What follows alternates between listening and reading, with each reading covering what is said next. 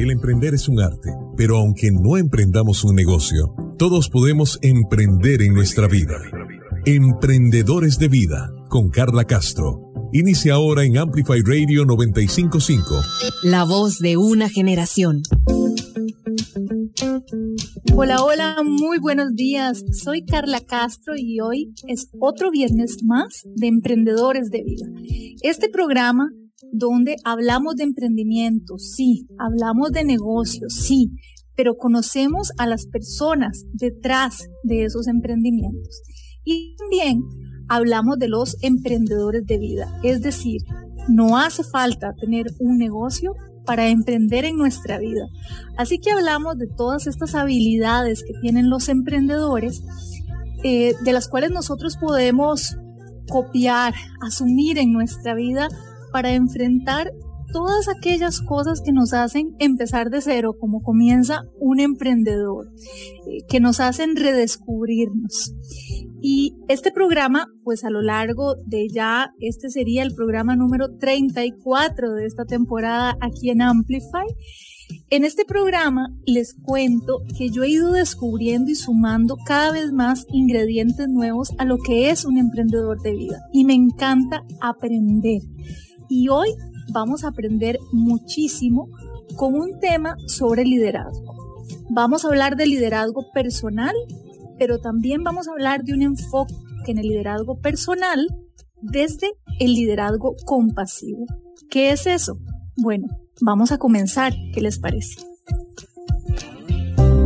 Con cada amanecer tenemos la oportunidad de comenzar y recomenzar.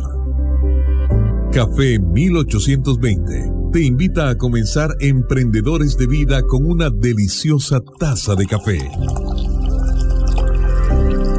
Café 1820 te acompaña siempre. Y les quiero presentar a nuestra invitada de hoy, viernes, aquí en Emprendedores de Vida. Ella va a hacer que aprendamos todavía más sobre liderazgo. Acá está con nosotros y estoy muy agradecida de que nos acompañe hoy Eugenia Gamboa Cortez. Ella es administradora, es coach y además es la directora de programas de Voces Vitales Costa Rica. Eugenia, qué gusto. Muchas gracias por acompañarnos. Muchísimas gracias por la invitación, Carla. Estoy con mucha emoción de estar aquí y también de venir a hablar de un tema que me apasiona y que venimos trabajando por un buen rato ya. Sí, y además que me siento muy identificada porque, bueno, les cuento que yo estoy llevando justamente en este momento la certificación de mentoría de liderazgo de Voces Vitales Costa Rica. Entonces, pues estoy en medio aprendizaje y sé que hoy voy a sumar muchísimo más conversando con vos, Eugenia. Así es. Eugenia, ¿y qué te pareció? Bueno, porque acá te cuento, estamos tomándonos nuestra taza perfecta de café, porque no es cualquier café, sí, qué rico empezar la mañana con una taza de café. Calientita y dulce para mí. Así Gracias. es. Y te quiero contar que, bueno, precisamente aquí en el programa estamos dando a conocer esta nueva máquina de cápsulas que acaba de lanzar Café 1820. Esta máquina hace la taza perfecta de café de manera rápida, sin regueros, en tan solo 3 minutos hicimos esta taza. Se puede graduar la intensidad, entonces, bueno, este te lo hice así como medio, ni muy suave, ni muy fuerte el café. Sí, perfecto para mí. Así que lo podemos graduar. Y también para todos aquellos que se preocupan por el ambiente, algo muy importante a resaltar es que las cápsulas, las cajas de 8 cápsulas que vienen con esta nueva máquina de Café 1820 son tipo Keurig y son totalmente compostables, entonces son amigables con el ambiente. Así que, bueno, aquí en Emprendedores de Vida no nos puede faltar nuestro café y lo tenemos gracias a Café 1820 porque nos acompaña siempre. Comenzar y recomenzar, pero con una taza de café. Café 1820 te acompaña siempre. Bueno, Eugenia, presentaba el tema de hoy porque ya nos vas a explicar qué es todo lo que hace Voces Vitales y lo que se aprende específicamente en estas certificaciones sobre mentoría en liderazgo. Y en Voces Vitales, bueno, se habla muchísimo del liderazgo personal, que me gustaría que hablaras un poco, introduciendo, bueno, qué es el liderazgo personal, y de ahí entonces saltamos a entrar al tema de la compasión, que es uno de los tantos componentes que se enseñan precisamente en Voces Vitales. Claro, te lo agradezco muchísimo y bueno, me encanta arrancar tal vez con este tema porque yo tengo casi 10 años de estar en la organización, entonces se ha convertido lo que nosotros enseñamos un poco como mi forma de vivir. Siento que es como hago las cosas, tiene mucho que ver con lo que propiamente enseñamos. Entonces, muy rápidamente, Voces Vitales es una organización a nivel mundial. Hay un capítulo en Costa Rica. Iniciamos desde el 2012 y trabajamos en 4 pilares, que es el empoderamiento económico de las mujeres, el liderazgo político y cívico y también los derechos humanos, pero de forma transversal lo que se trabaja, y muy particular en Costa Rica, es el liderazgo personal. Lo trabajamos muchísimo formando personas como mentoras y mentores en liderazgo para que esas personas puedan acompañar a otras mujeres de nuestros programas.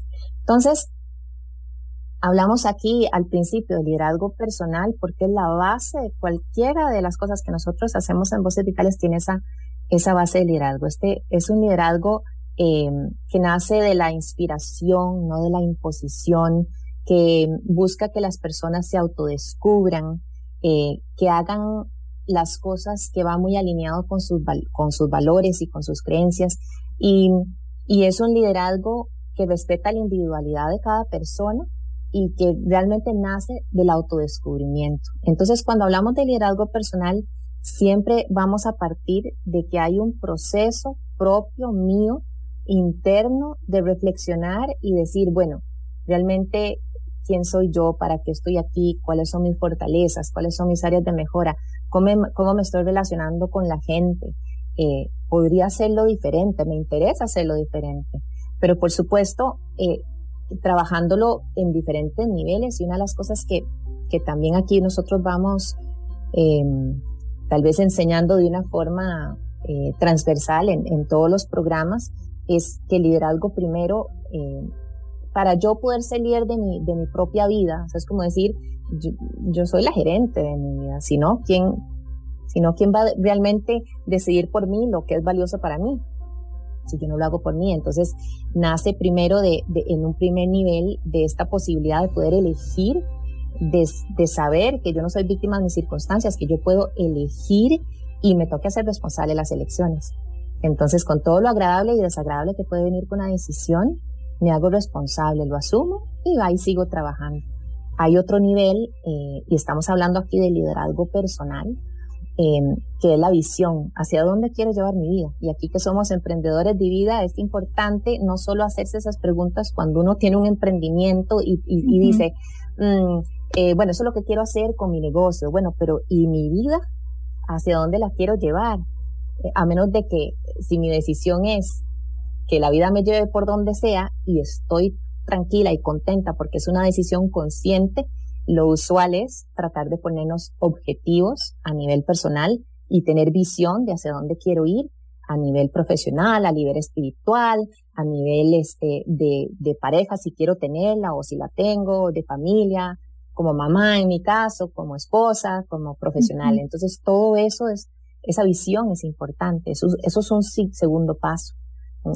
Qué importante, Eugenia, porque miras que acá en el programa nos enfocamos, como yo decía al inicio, en la persona que está detrás del emprendimiento, y hay muchísimos emprendedores, y lo digo con conocimiento de causa porque yo soy mentora de emprendimiento, entonces me ha tocado hacer el acompañamiento en el diseño del emprendimiento hasta que ya lo ejecutan, o sea, de la idea a la acción un poco.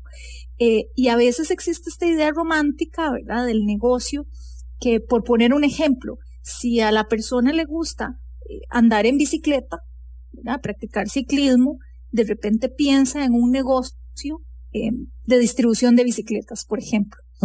Y a medio camino se dan cuenta que es muy diferente distribuir bicicletas a andar en bicicleta, ¿verdad?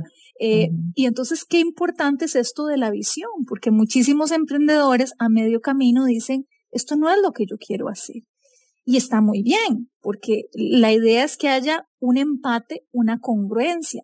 Entonces, estas preguntas sobre la visión son tan importantes en cualquier momento de la vida porque nos pueden adelantar, ¿verdad? Muchísimas decisiones que de otra manera, si no nos cuestionamos desde el inicio, luego a medio camino decimos, no, esto no era lo que yo quería, ¿verdad? Entonces, qué importante en ese encuadre que son estos procesos de coaching y de mentoría. Sí, la parte de la visión es súper importante y siempre se trabaja cuando acompañamos personas, es una de las cosas que tenemos que decir. Bueno, primero, si realmente está haciéndose responsable de sus acciones, decisiones o de no decidir, ¿verdad? Pero segundo, esta parte de tener visión de vida, de la profesión, como esta persona que anda en bicicleta, monta un negocio y se da cuenta, Dios mío, esto no era lo que yo quería hacer, pero entonces ahí entra en una encrucijada importante, en decidir, bueno, quiero seguir con esto, ¿qué me sirve? ¿Para qué voy a seguir con esto? ¿Qué es lo agradable y desagradable de seguir con esto? ¿Y qué es lo agradable y desagradable de no seguir con esto? Porque al final no es totalmente blanco y negro, ¿verdad? Hay como muchas opciones ahí que inclusive a veces no queremos ser. Y cuando traemos este tema, liderazgo compasivo, a veces, y ojo con compasivo, esto no tiene que ver con lástima. La compasión, nosotros al menos lo enseñamos que es la empatía, como un poquito ponerse en los zapatos de la otra persona, poder acompañar a la otra persona, estar entendiendo las necesidades de la otra persona en acción, es la empatía en acción. Entonces yo también puedo practicar la autocompasión, ser líder de mi propia vida, integrando esa autocompasión para entender, bueno, ¿qué fue lo que me pasó? Tuve una decisión que no me llevó a un lugar que era el que yo esperaba, pero bueno, ahora con esta nueva información, ¿hacia dónde quiero ir? Y ahí podemos traer ese tercer nivel de liderazgo que es interesante, porque si yo ya estoy eligiendo y yo tengo visión de vida, yo sé para dónde quiero ir, lo que me toca ahora es ser íntegro con mis valores y mis creencias y tomar acción. ¿En qué dirección hago esas decisiones? Pues ahí tendré yo que ver hacia dónde. Y cuando acompañamos desde la mentoría, tratamos de ayudar mucho a aquella persona que se dé cuenta que si va a tomar acción, que si realmente va en la dirección que le lleva a cumplir aquellos objetivos que ha establecido. Y si lo que le está haciendo falta es un poco la visión, pues se trabaja un poco más en que el objetivo sería como que tenga más claridad de qué es lo que quiere lograr, de para qué se va a meter en una cosa o en otra, o para qué va a dejar de hacer una cosa u otra. Y es interesante porque con el emprendimiento es un gran cambio. Y cada vez que nosotros pasamos por cambios es muy rico poder trabajar con otra persona, el hablarlo, el escucharlo, tener eso que se llama como un sounding board, un reflejo, un espejo de alguien que te dice, estás diciendo eso, estás pensando esto. Y cuando uno ya lo escucha de la voz de otra persona, que sería la mentora o el mentor, pues de repente uno se da cuenta de muchas cosas. Y es la vida de uno siendo reflejada por otra persona. Y es rico como trabajar esos momentos con esa autocompasión de decir, bueno, me voy a comprender, voy a entender que tal vez estoy en una situación complicada, compleja o bonita puede ser, pero ¿qué quiero hacer con esto? ¿Cómo me puedo cuidar y cómo puedo acercarme a aquellas cosas que son importantes para mí, mis metas, mis deseos? Como tomar eso en cuenta. Porque también vivimos en un mundo como que todo mucha productividad y la economía y tengamos plata y seamos exitosas y eso es fuerte y eso no lo es todo. Entonces hacer como esos espacios de reservar un poquito de tiempo para poder conversarlo en una mentoría es genial. Es muy rico como sentir que me estoy dedicando ese tiempo y por ahí va un poquito de ese liderazgo compasivo, era ser compasivo conmigo misma, dedicarme ese tiempo para reflexionar y hacer una autorreflexión sobre qué será lo que voy a hacer con mi vida o cómo voy a emprender o reemprender, ¿verdad?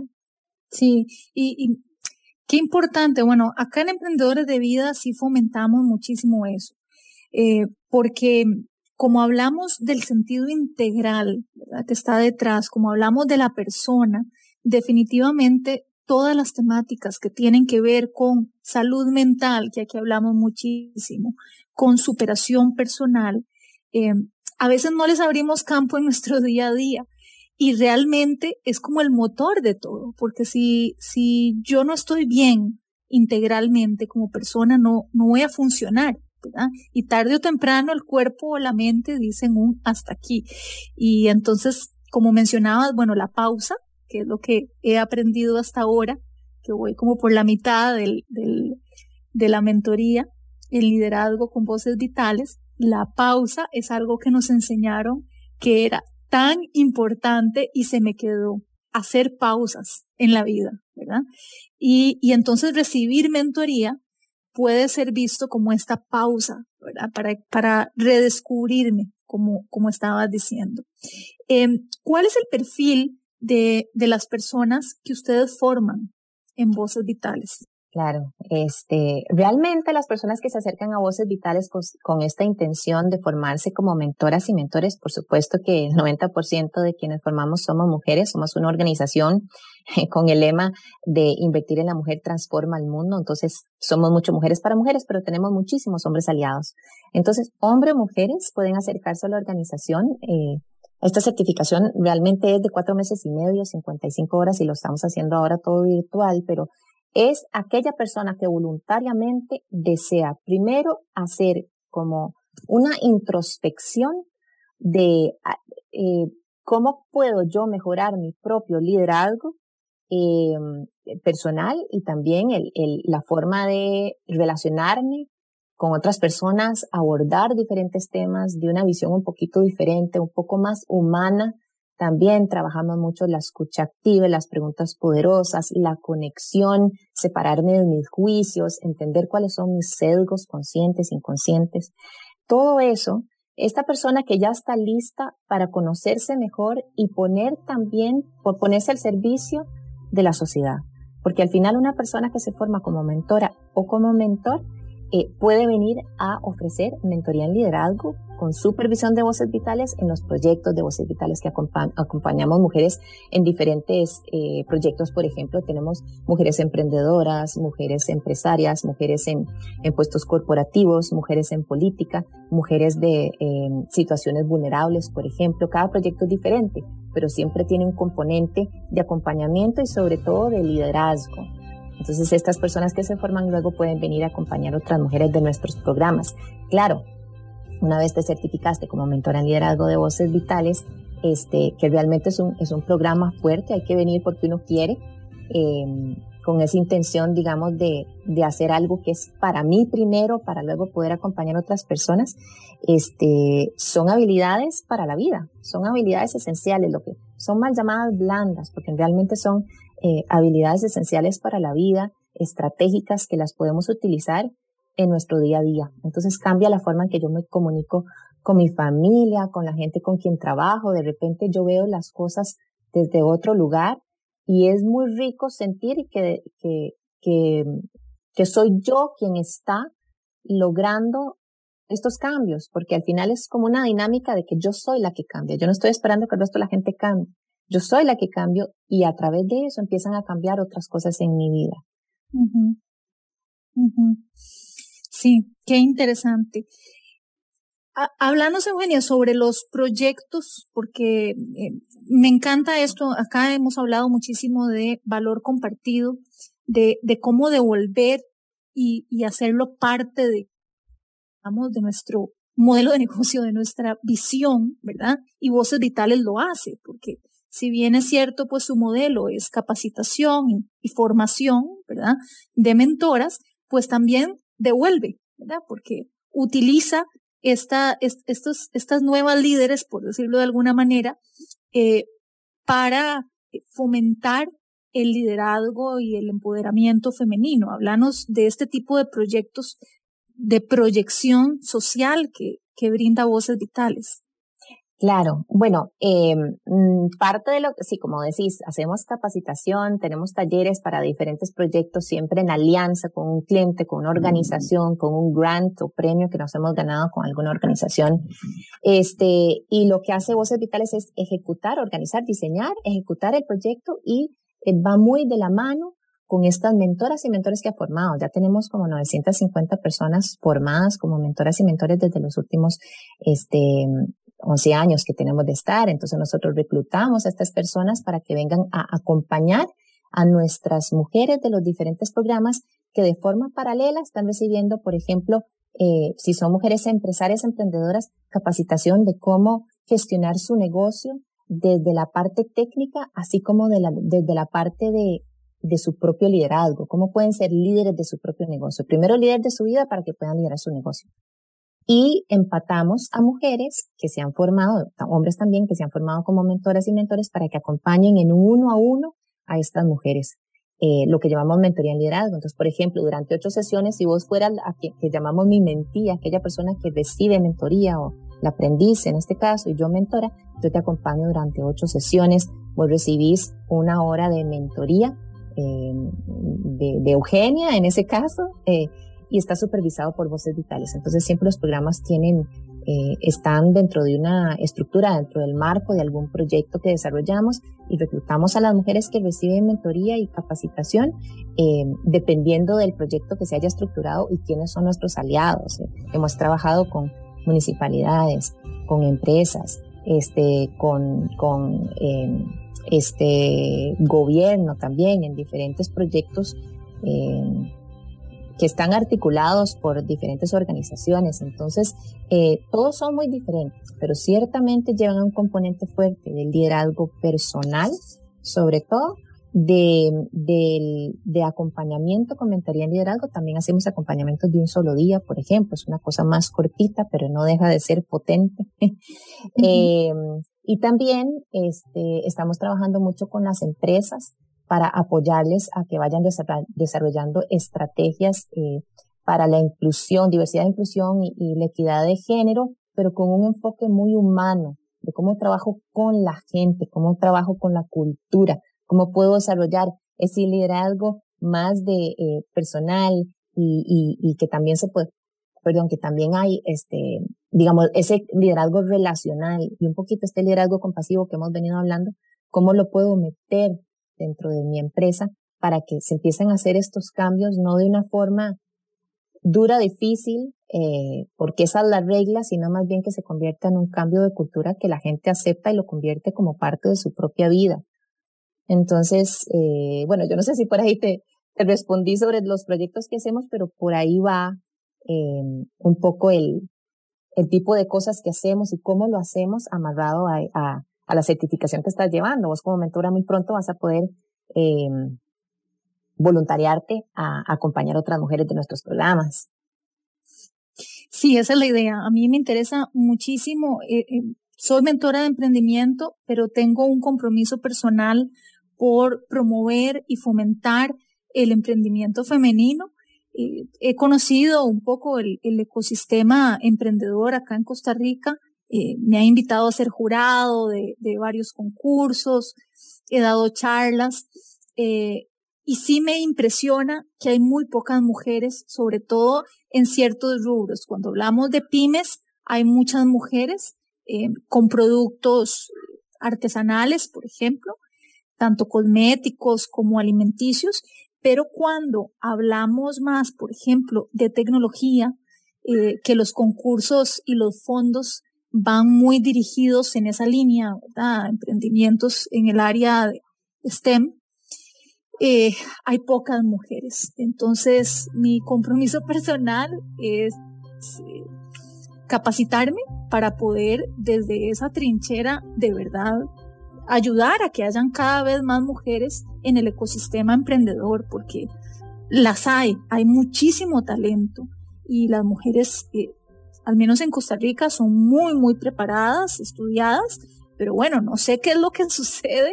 Podríamos hablar un poco de esto más adelante, qué sucede, de por qué no las vemos con el protagonismo que deseáramos. Pero bueno, Voces Vitales a través de todo el trabajo que hace, pues fomenta también esto, ¿verdad? Que tanto las 950 mentoras en liderazgo que ya ha formado, y es un efecto multiplicador, y estas mentoras a su vez, que también trabajen para formar y acompañar a otras mujeres, y eso es lo que queremos, ¿verdad? Así es, eso es lo que se quiere. Eso es lo que se quiere.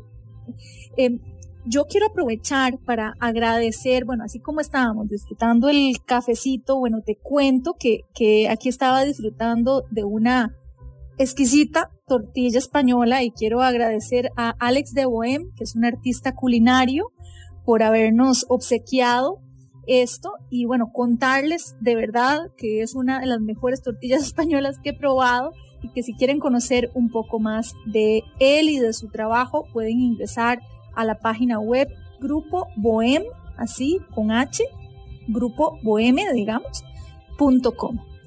Vamos a ir a un corte aquí en Amplify, en Emprendedores de Vida, y cuando regresemos vamos a conocer a Eugenia un poco más a fondo, porque aquí en Emprendedores no solamente conocemos a nuestros invitados desde lo que hacen, sino también desde lo que son. Así que vamos a conocer más a Eugenia y todas esas montañas que le ha tocado escalar, y yo sé que va a inspirar a más de uno. Ya volvemos. Emprendedores de Vida. Emprendedores de Vida. En Amplify 95.5. Hola, soy Tao. Si quieren escuchar los mejores consejos y tips para pasear por todo Costa Rica, pueden escuchar nuestro programa Qué Buen Lugar todos los viernes a las 9 de la mañana por Amplify 95.5. Radio Revista Cultural El Gallinero. Nuestras historias en común. Acompáñenos todos los viernes a las 6 p.m. en 95.5 Amplify. El Gallinero, un espacio dedicado a las artes nacionales y a la cultura que compartimos. Impulso Empresarial, usted tendrá una visión cercana a herramientas útiles y prácticas para emprender, mejorar y potenciar su negocio. Será capaz de entusiasmarse con historias que conquistan los mercados. De lunes a viernes a las 11 de la mañana por Amplify Radio 95.5 FM. Compartamos a través de nuestro Facebook, Amplify Radio. Noticias de tus artistas, actualidad, programas. Búscanos en Facebook como Amplify Radio. Emprendedores de Vida, con Carla Castro, en Amplify 95.5. Y estamos de vuelta acá en Emprendedores de Vida. Estamos conversando con Eugenia Gamboa. Eugenia es administradora, coach y también es la directora de programas de Voces Vitales Costa Rica. Y hemos estado hablando de toda la labor que Voces Vitales hace formando a mujeres mentoras en liderazgo y que es una mentoría que ayuda a que estas mujeres sean líderes de su vida primero, para luego ser líderes de su negocio y además contribuir a formar otras líderes, ¿verdad? Yo te tengo una pregunta, Eugenia, antes de entrar a conocerte un poco más como persona. Estamos hablando de liderazgo personal, ¿verdad? Y agregamos el componente de liderazgo compasivo, porque es uno de los ingredientes que en Voces Vitales se ve en la mentoría. Pero el liderazgo, ¿se nace con liderazgo o se hace? Bueno, esa es la pregunta del millón, ¿verdad? Pero lo que está claro es que nosotros somos un resultado de quienes somos como personas, como nacemos y también de cómo somos criados pues como personas. Entonces todo tiene que ver. Hay muchas cosas que nosotros podemos reconocer. Yo soy así, yo soy asá, yo puedo hacer tal cosa, yo no puedo hacer tal cosa. Eso está muy en mi inconsciente y lo manejo muy bien. Hay tantas cosas que están en el inconsciente y ahí da para 8 sesiones más de sesgos inconscientes, que son aquellas cosas que yo creo que son como son, pero realmente fueron instaladas algún momento en mi vida, en mi cerebro, en mi forma de ser. Entonces, yo podría creer que nunca voy a ser líder, me lo creo, creo que esa es una palabra que no me describe y por lo tanto nunca llego a hacerlo. Y hay como un autoconvencimiento de que no es así, y otras personas pueden ser que lo van desarrollando poco a poco ciertas habilidades, y bueno, y hay que hablar de varios temas, por ejemplo, en el contexto de qué significa ser líder, ¿verdad? Porque podemos hablar de muchos tipos de liderazgo y definiciones hay miles. Si bien lo que nosotros esperamos desde Voces Vitales es que la gente salga con esta intención de ser líder de su propia vida. Ahora, cada persona tiene una vida, y lo mínimo que yo puedo hacer por mí es liderar mi propia vida. Entonces yo nazco con el privilegio de poder liderar mi propia vida y esperaría que nadie la lidere por mí, ¿verdad? Pero también hay constructos sociales y ahí nos podemos meter en temas de género y otras cosas, y mucho tema de poder, de lo que sí se puede y no se puede. Lo que está claro es que yo puedo liderar mi vida, independientemente de las circunstancias con las que nazca o las que de repente me caen. Yo puedo decidir lo que siento, pienso y hago al respecto. Hay personas que nacen con circunstancias mucho más difíciles que otras, definitivamente. Algunas personas nacen con mucho más privilegios, pero no deja de ser un reto y también un recorrido muy, muy lindo, me parece a mí, el de empezar a dirigir mi propia vida, decidir por mí, hacerme responsable de mis acciones y de mis pensamientos, y ir aprendiendo en el camino.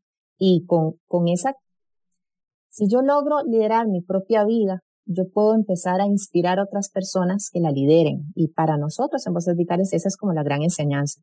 Yo no puedo liderar a otras personas si no me lidero a mí mismo. Entonces, que si se nace o se hace, yo creo que un poco de las dos, pero todos podemos hacerlo, porque comenzando por nuestra propia vida y después desde la influencia, desde la motivación, desde el acompañamiento, como líderes que acompañan, líderes compasivos, por ejemplo, trayendo este tema, que no lo es todo, pero sazona, digamos, mi estilo de liderazgo de una forma muy humana. Yo puedo ir cada vez aprendiendo un poco más de cómo hacerlo para yo estar bien y poder ayudar a que otras personas estén bien. Entonces, para mí es una combinación de las dos, pero todos tenemos la oportunidad de ir desarrollándolo. Y tal vez podemos identificar una persona líder aquella, la que habla más fuerte, la persona más grandota, que toma más espacio, que es vociferosa. Puede ser, pero no necesariamente, ¿verdad? Y a veces también lo vemos en empresas, podés tener un rango, podés ser un gerente, una gerente, hay una estructura que se respeta y una jerarquía que es la que existe, pero no necesariamente todas esas personas son líderes. Y hay alguien que podría no tener un puesto muy alto, pero sí tiene un nivel de liderazgo porque inspira a otra gente, motiva a otra gente. Entonces son rasgos que podemos poco a poco ir desarrollando, y todos tenemos la capacidad de salir de nuestra zona de confort, y ir seguir desarrollando nuestras capacidades para ir creciendo como personas, y ojalá con este don de servicio, para que aquello que yo aprendo lo pueda compartir con las personas que me rodean y que toda la gente alrededor mía crezca conmigo. Lo peor que podemos hacer es eso que decimos en Costa Rica, ¿verdad? Serrucharle al piso a la otra persona. Eso es totalmente anticompasivo, ¿verdad? Totalmente. Y de hecho, una conclusión en este descubrimiento constante de lo que es ser un emprendedor de vida es que los emprendedores de vida son líderes. Porque sencillamente en cada programa todos estos componentes que me has mencionado lo cumple un emprendedor de vida. Toman la decisión de dirigir su propia vida, que esto es un término que empodera muchísimo. Cuando estamos un poco perdidos, precisamente se da esta sensación de no poder controlar, como si nosotros no controláramos nuestra propia vida. Cuando realmente el miedo nos paraliza, esa es un poco la sensación. Y cuando realmente ya visibilizamos lo que nos está pasando, trabajamos un poco en nosotros, lo que cambia no son las circunstancias, lo que cambia somos nosotros. Y esa decisión, ¿verdad?, de tomar el control de nuestra vida, porque eso sí está en total control nuestro, ¿verdad? Y los emprendedores de vida que han pasado por este programa, pues comparten que tienen un propósito, y el propósito casi siempre es de servicio. es de inspirar a otras personas, de utilizar todo esto que aprendieron y de las montañas altas que les tocó superar para que eso sea una herramienta más en esto de inspirar. Eugenia, ¿cómo vas con el cafecito? Súper bien. Ya se acabó. Ya se acabó. Bueno, te voy a hacer otra tacita porque estamos acá con la máquina de cápsulas de café 1820. Las cápsulas que utiliza esta nueva máquina son del café clásico de 1820. Yo no sé vos, pero ese es el que consumí en mi casa, el del empaque amarillo. Bueno, así es, el de la casa, sí. Exacto, entonces esa es la variedad que traen estas nuevas cápsulas de la máquina de café 1820, que en tan solo 3 minutos logra hacer la taza perfecta de café. Es una máquina que viene con 3 guías de intensidad. Las cápsulas son totalmente compostables, por lo que no contaminamos el ambiente, y es una maquinita chiquita, súper cómoda, lo que le haría un excelente regalo. Y comentarles que si quieren una, porque ya me han preguntado, y Carla, ¿y dónde se consigue esta máquina de café 1820? Bueno, les cuento que ya está en los distintos puntos de venta, pero si quieren recibirla en su casa, pueden ingresar a la página web que se llama atucasa.gruponomar.com y ahí van a tener toda la información de esta nueva máquina de café 1820, porque te acompaña siempre. Bueno, Eugenia, y hablábamos antes del corte que íbamos a conocer a la persona detrás. Acá en Emprendedores de Vida tenemos una sección que se llama Así lo superé. Y ahí es donde aprendemos muchísimo de las personas, de nuestros invitados y de su vida. Emprendedores de Vida. Ahora escuchamos Así lo superé. Aprendamos de historias de otras personas. En Amplify Radio 95.5. Eugenia Gamboa. Bueno, antes de ingresar a Voces Vitales, que ya tenés, ¿cuántos años es que ya tenés? Ya 9 y medio, creo, yo ya casi 10. Sí. Wow, una década de estar en Voces Vitales. Pero este trabajo, yo sé porque me lo contaste, te cambió la vida, pero antes de eso, hubo varias montañas que te tocó escalar y de la cual aprendiste muchísimo. Y casi que las herramientas que utilizaste de Voces Vitales te ayudó muchísimo para liderar tu propia vida, pero antes de eso anduviste un poco perdida, y yo quiero que nos contes este episodio porque le puede pasar a mucha gente, y mucha gente joven que está decidiendo la carrera que va a estudiar, y se siente como que todavía no termina de definirse para dónde ir y qué es lo que quiere. ¿Cuál fue tu experiencia en este sentido? Bueno, y antes de arrancar ahí, gracias, dicen, realmente no sé cuáles son las estadísticas, que la gente cambia por lo menos 5 veces la carrera en la vida. Yo creo que ya es más alto. Entonces, uno, donde sea que arranque, no es donde va a terminar. Generalmente no es así. En mi caso, saliendo del colegio, yo decidí estudiar arquitectura, y tengo que decir que me quito el sombrero para aquellas personas que terminan arquitectura, porque al principio son generalmente, por lo menos aquí en Costa Rica, unos grandes coladeros al inicio, como dicen ahí, y muy fuerte, también teniendo lo que se llaman las palmadas, que es pasar recto toda la noche armando la maquetita, y al día siguiente lo que a mí me decían los profesores, ni modo, es esto no está bien. Bueno, algo así, ¿verdad?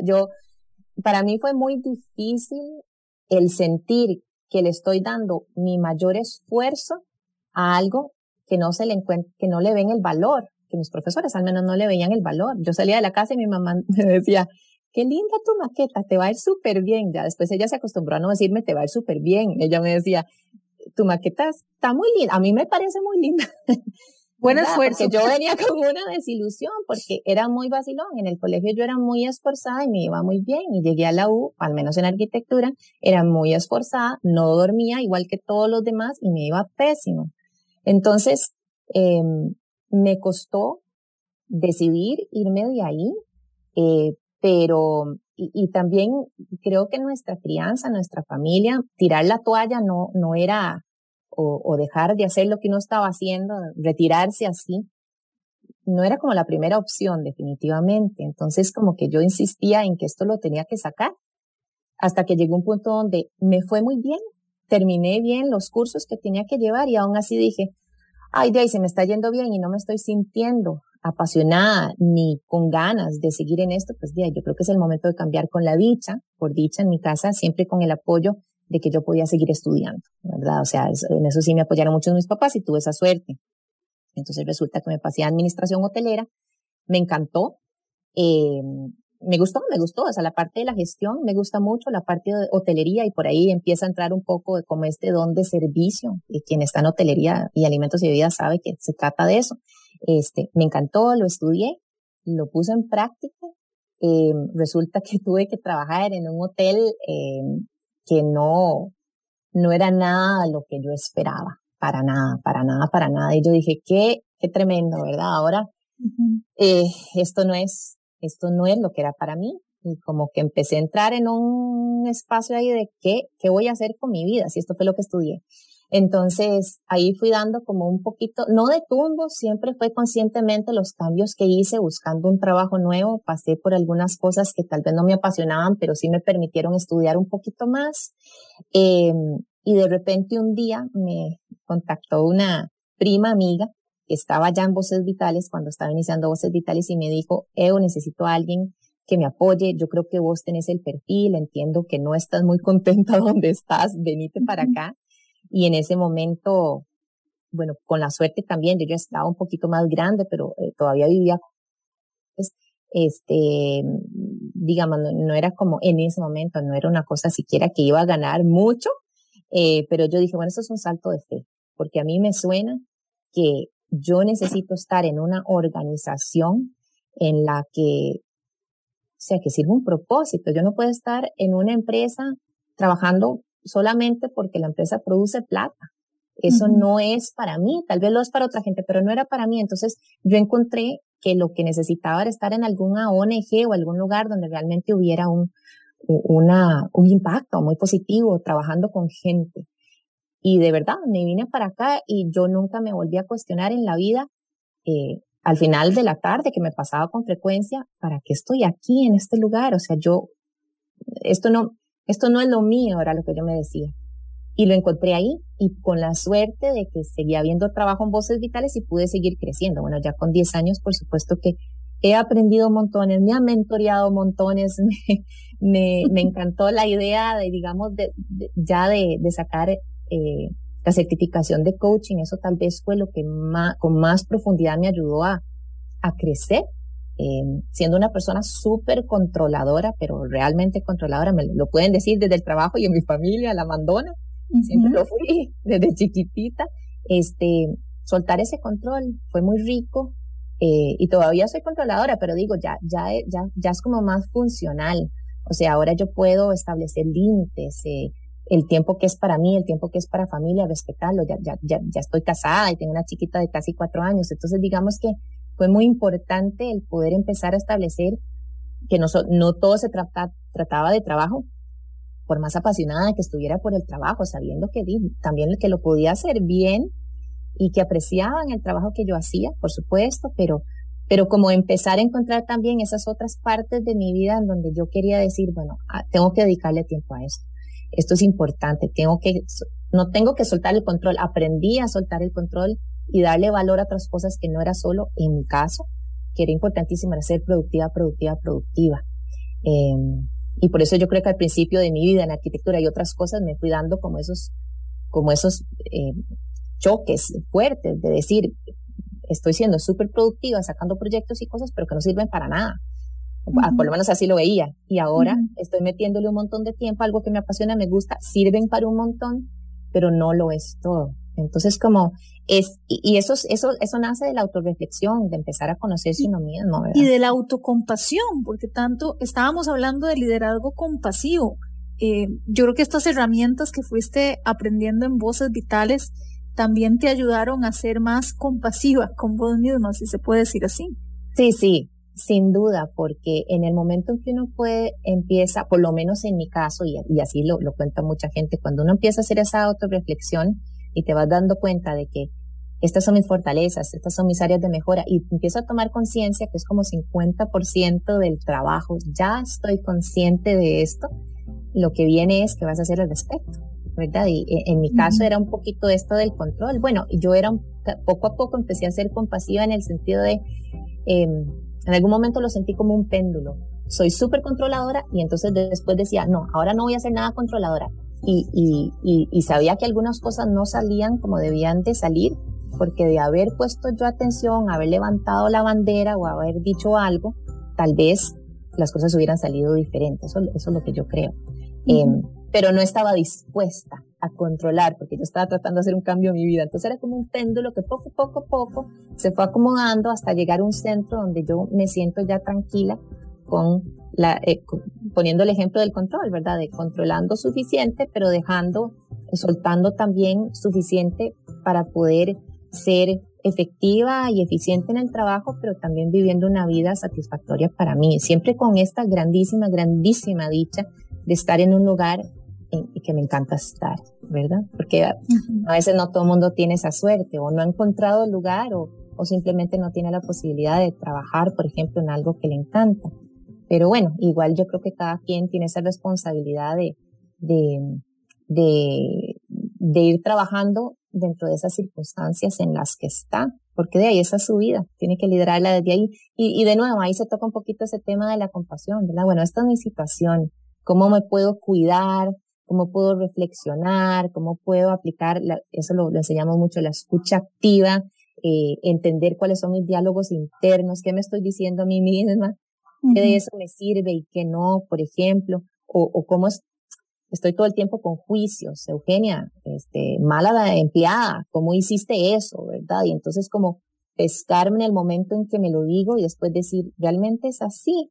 ¿O cómo lo querés hacer diferente la próxima vez? Ir aprendiendo de esas cosas, las que salen bien y tal vez las que salen no tan bien, pero ir aprendiendo sin latigarme o sin ponerme etiquetas fuertes o juicios, sino más bien como que sea un proceso propio de un desarrollo que solo yo puedo hacer por mí misma, ¿verdad? Y yo creo que en esto de estar uno muy pendiente de uno mismo, de qué me está pasando, por lo menos así fue para mí, yo empecé a ser más sensible con qué será lo que le está pasando a la otra gente, y ahí es donde empezamos a aplicar el liderazgo compasivo, que es esta capacidad de poder acompañar a la otra persona. No lo es todo, no podemos solo ser líderes compasivos y dejar todo de lado. Hay que tomar decisiones, hay que hacer cosas que tienen que ser con velocidad, hay indicadores, hay KPIs, o sea, no podemos descuidar lo demás, pero si traemos este poquito de liderazgo compasivo a la vida y empezamos o trabajamos con otra gente, pues nuestra forma de liderar va a ser un poquito diferente. O sea, hay que acordarse que estamos trabajando con seres humanos. Independientemente de la jerarquía, de qué tan capaces son seres humanos. Y si nuestro trato o abordaje con la gente es un poquito más compasivo, no desde la lástima, sino esa compasión que es empatía en acción, es como me pongo un poquito en tus zapatos, entiendo tu situación y tomo acción para apoyarte a que también vos te desarrolles. Ese liderazgo compasivo es muy rico, porque entonces empezás a trabajar con el resto de la gente que te rodea, inclusive en tu familia. A mí me pasó, o sea, el trato con mi familia cambió un poquito, para bien, creo yo lo veo como para bien, y también en el trabajo. O sea, las relaciones empiezan a cambiar generalmente para bien, cuando podemos empezar a aplicar un poquito de esta autocompasión y compasión, de nuevo, no es lástima, es la empatía en acción para trabajar con la gente que nos rodea. Y comenzando por nosotros mismos, que me parece un valor importantísimo para recordarnos que todas estas herramientas de cómo ser un mejor líder comienzan con cómo ser líder de mi propia vida, ¿verdad? Que me parece que un buen líder tiene que tener este manejo primero a lo interno para antes de pensar compartirlo con otros o inspirar a otros. Es muy importante trabajarse uno mismo. También hubo otra montaña que fue difícil y que tiene que ver cuando se dio que fuiste madre. Sí, fue lindísimo. Y yo disfruto muchísimo de mi chiquita, 3 años y medio más o menos tiene actualmente. Ya la tuve yo grande, ¿verdad? Mucho más grande. Y sí fue fuerte porque tuve un embarazo genial y cuando llegó el momento del parto, pues las cosas no fueron tan bien. Y entonces sí pasé como 6 días en cuidados intensivos. Yo recuerdo poco de esta situación. Yo creo que honestamente me tenían hasta arriba de mucha medicación. Por dicha de la chiquita, esto era a las 38 semanas, ella estuvo bien, un poquito de calorcito, ya estuvo bien, ya estaba desarrollada. Pero sí fue una situación muy fea y muy difícil para mi familia cercana, para mi esposo, para mi hermana, mi hermano, mi papá, mi mamá. Y otra gente, pues obviamente las del trabajo que eran muy cercanas, como en qué momento pasó de estar súper bien a estar y que no se despierta, ¿verdad? Entonces,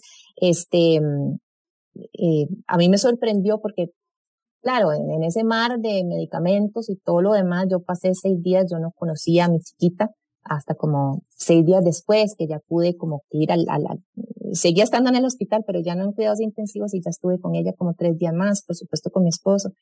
Pasamos un mes viviendo en la casa de mis papás porque yo no me podía como que mover mucho. Y ya luego en mi casa actualmente tenemos 2 pisos, entonces el reto era cómo voy a irme a mi casa a cuidar a una chiquita en una casa de 2 pisos y ni siquiera puedo caminar, ¿verdad? Entonces ya cuando pasó un mes y ya decidimos, bueno, nos vamos, y ahí tengo que decir que mi familia ha sido maravillosa, toda la vida lo ha sido, pero eso fue un momento súper especial, y también mi esposo que se volcó a su familia. Pero para ellos fue muy difícil porque así como yo no podía ver mucho y yo siempre me dije, ay, esto va a pasar, esto es lo que pasaba por mi mente, está un poquito duro, pero esto va a pasar, ellos veían otra cosa. Hace poquito estuve con una compañera muy querida también de Voces Vitales que recuerda, me contaba que en aquel momento ella le mandaba mensajitos, no sé si era a mi esposo o a mi hermana, pero ¿qué es lo que dicen los doctores? Y mi esposo o mi hermana le contestó por mensajito texto, diagnóstico reservado. Y de ahí, cuando dicen diagnóstico reservado es que mejor no dicen nada porque no saben en qué momento, o sea, era como 50% chance de que o me iba o me quedaba. Entonces, yo lo recuerdo muy como un momento muy gris porque no recuerdo mucho, pero para ellos fue muy feo. Entonces, parte de mi aprendizaje, digamos, en ese momento, primero es lo importante que, digamos, agradecer de tener una familia. Siempre hemos sido, por lo menos en mi caso, una familia muy cercana, pero qué lindo es tener gente que puede estar ahí por uno y que lo quiere y que lo apoya y hace todo lo que puede por círculos de oración. Me dijeron que mentoras de Voces Vitales tenían círculos de oración. Yo eso me di cuenta 3, 4 meses después, porque a mí como que yo fui captando lo que fue pasando. Yo como que fui reconstruyendo mi historia a lo largo como de un año, porque me costó mucho esa recuperación, estaba muy débil. Bueno, y yo entiendo, digamos, ahora entiendo lo duro que fue para ellos, y a veces como que pasan cosas y yo siento, no fue tanto, no fue nada, no fue mucha cosa, pero sí lo fue. Entonces como tal vez esa sensibilidad de entender que como yo veo la vida no es igual a como la ve la otra gente, que lo que vive la otra gente es su perspectiva, es su visión de vida. La construyeron diferente a mí respecto a esta situación en particular, y la sufrieron bastante. Entonces, de nuevo, para mí la situación era tan extraña, tan gris, por decirle algo, y como que mi cerebro no estaba ahí mucho. Fue más como una reconstrucción. Entonces fue un proceso fuerte en donde yo a veces decía, qué mala madre, no le estoy dedicando el tiempo a mi hija, pero después viendo para atrás decía, ¿cómo le podía dedicar tiempo a mi hija? Si mi cuerpo no me estaba como que respondiendo mucho, ¿verdad? Claro. ¿Cuál fue el diagnóstico, Eugenia? Hay una cosa que se llama HELLP, H-E-L-L-P, por las siglas en inglés es elevación hepática, plaquetas bajas. Entonces básicamente las enzimas se ponen locas en el cuerpo, se sube la presión. Yo recuerdo poco, por ahí lo tengo apuntado, pero la presión constantemente estaba la presión sanguínea como en 200, el hígado estaba loco, Y entonces simplemente el cuerpo no se regula, no logra regularse. Y de ahí parece que hay gente que tiene este síndrome HELP leve y al día siguiente ya está fuera del hospital. Lo mío fue de día y ahí salí bien, no, de que yo recuerdo, no, que yo sepa, no tengo ningún efecto secundario ahí, nada que me quedó de eso. Hay gente que muere de eso, entonces fue muy fuerte y a la vez yo digo como qué maravilla que en mi cabeza simplemente era algo que yo vi como esto va a pasar, yo no sé, en mi cabeza no era tan serio, ¿verdad? Pero bueno, al final sí lo fue muy serio para toda mi familia. Entonces yo creo que como esta compasión también por lo que ellos vivieron y también un poquito de compasión por mí, por no sentir, porque a veces me siento como, usted sí es mala gente, Eugenia, o sea, la gente la pasó muy mal, pero como usted lo vivió sin entender mucho lo que le estaba pasando, sin saber que se podía morir, entonces todo bien, es como si no pasó mucho, como si no fuera nada. Entonces a veces como que me agarro en ese discurso y después me digo, ay no, o sea, téngase compasión, ¿verdad? Compréndase un poquito, entienda que que usted estaba hasta arriba de medicamentos y que estaba haciendo, que realmente el rol ahí para mí era recuperarme antes que todo, porque de nuevo, si yo no estaba bien, yo no podía cuidar, y ese era el dilema un poco que me tenía. Con la dicha de que mi chiquita está completamente sana, yo ahora estoy completamente sano, lo que me costó recuperar el músculo, sigo intentando recuperar el músculo y de ahí aquí estamos, bien con todo, y seguimos una familia súper linda, seremos 3.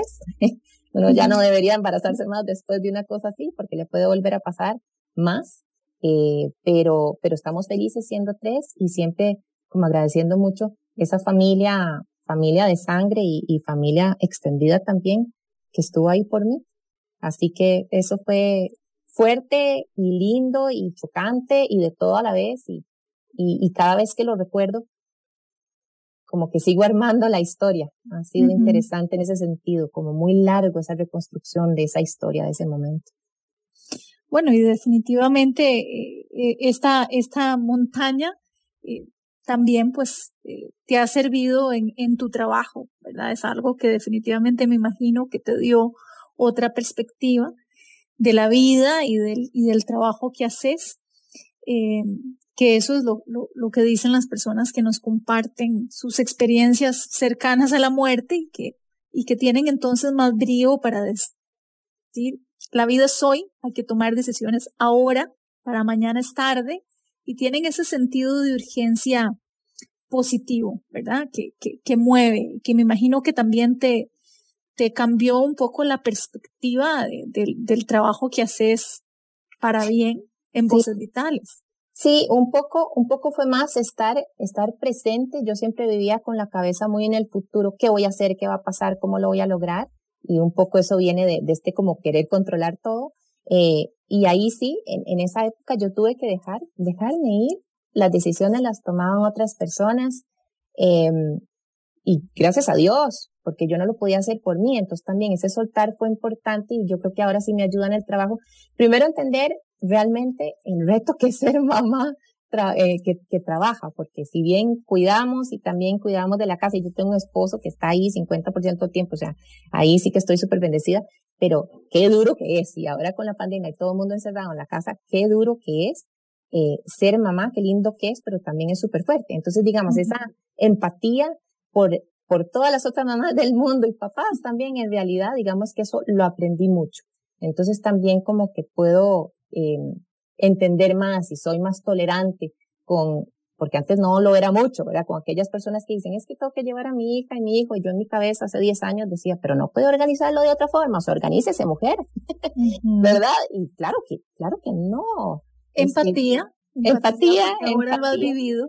Exacto, porque ahora lo he vivido, pero también un poquito eso de soltar y de que hay que darle tiempo a otras cosas, y también como que me quedó muy claro de que todo el mundo ve una misma situación de diferentes lugares. Eso mucho lo vemos, ¿verdad?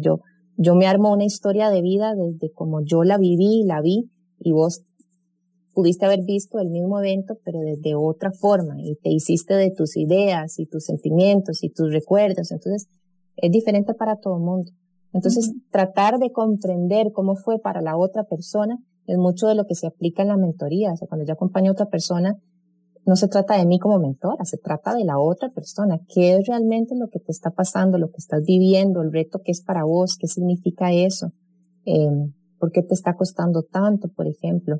Y es como tratar de separarme de quién yo soy, porque realmente en la mentoría es irrelevante cómo se trata a la otra persona. Entonces, como que eso a mí me ayudó incluso un poco más el saber que, digamos, que tengo esas herramientas de la empatía, de poder ponerme un poquito más en los zapatos de la otra persona. Uno nunca lo va a poder hacer a 100%, pero son herramientas que vamos aprendiendo y que es lindísimo poder aplicarlo, el poder acompañar a otra persona sin juicios, o tratando de eliminar esos juicios y esos sesgos, y realmente desde la escucha activa, desde la conexión, desde el respeto profundo por el ser humano, poder acompañar a otras personas para apoyarles y acompañarles a que crezcan y se desarrollen y que logren sus metas y objetivos y sueños. Al final de eso se trata. En eso es lo que estoy enamorada de mi trabajo.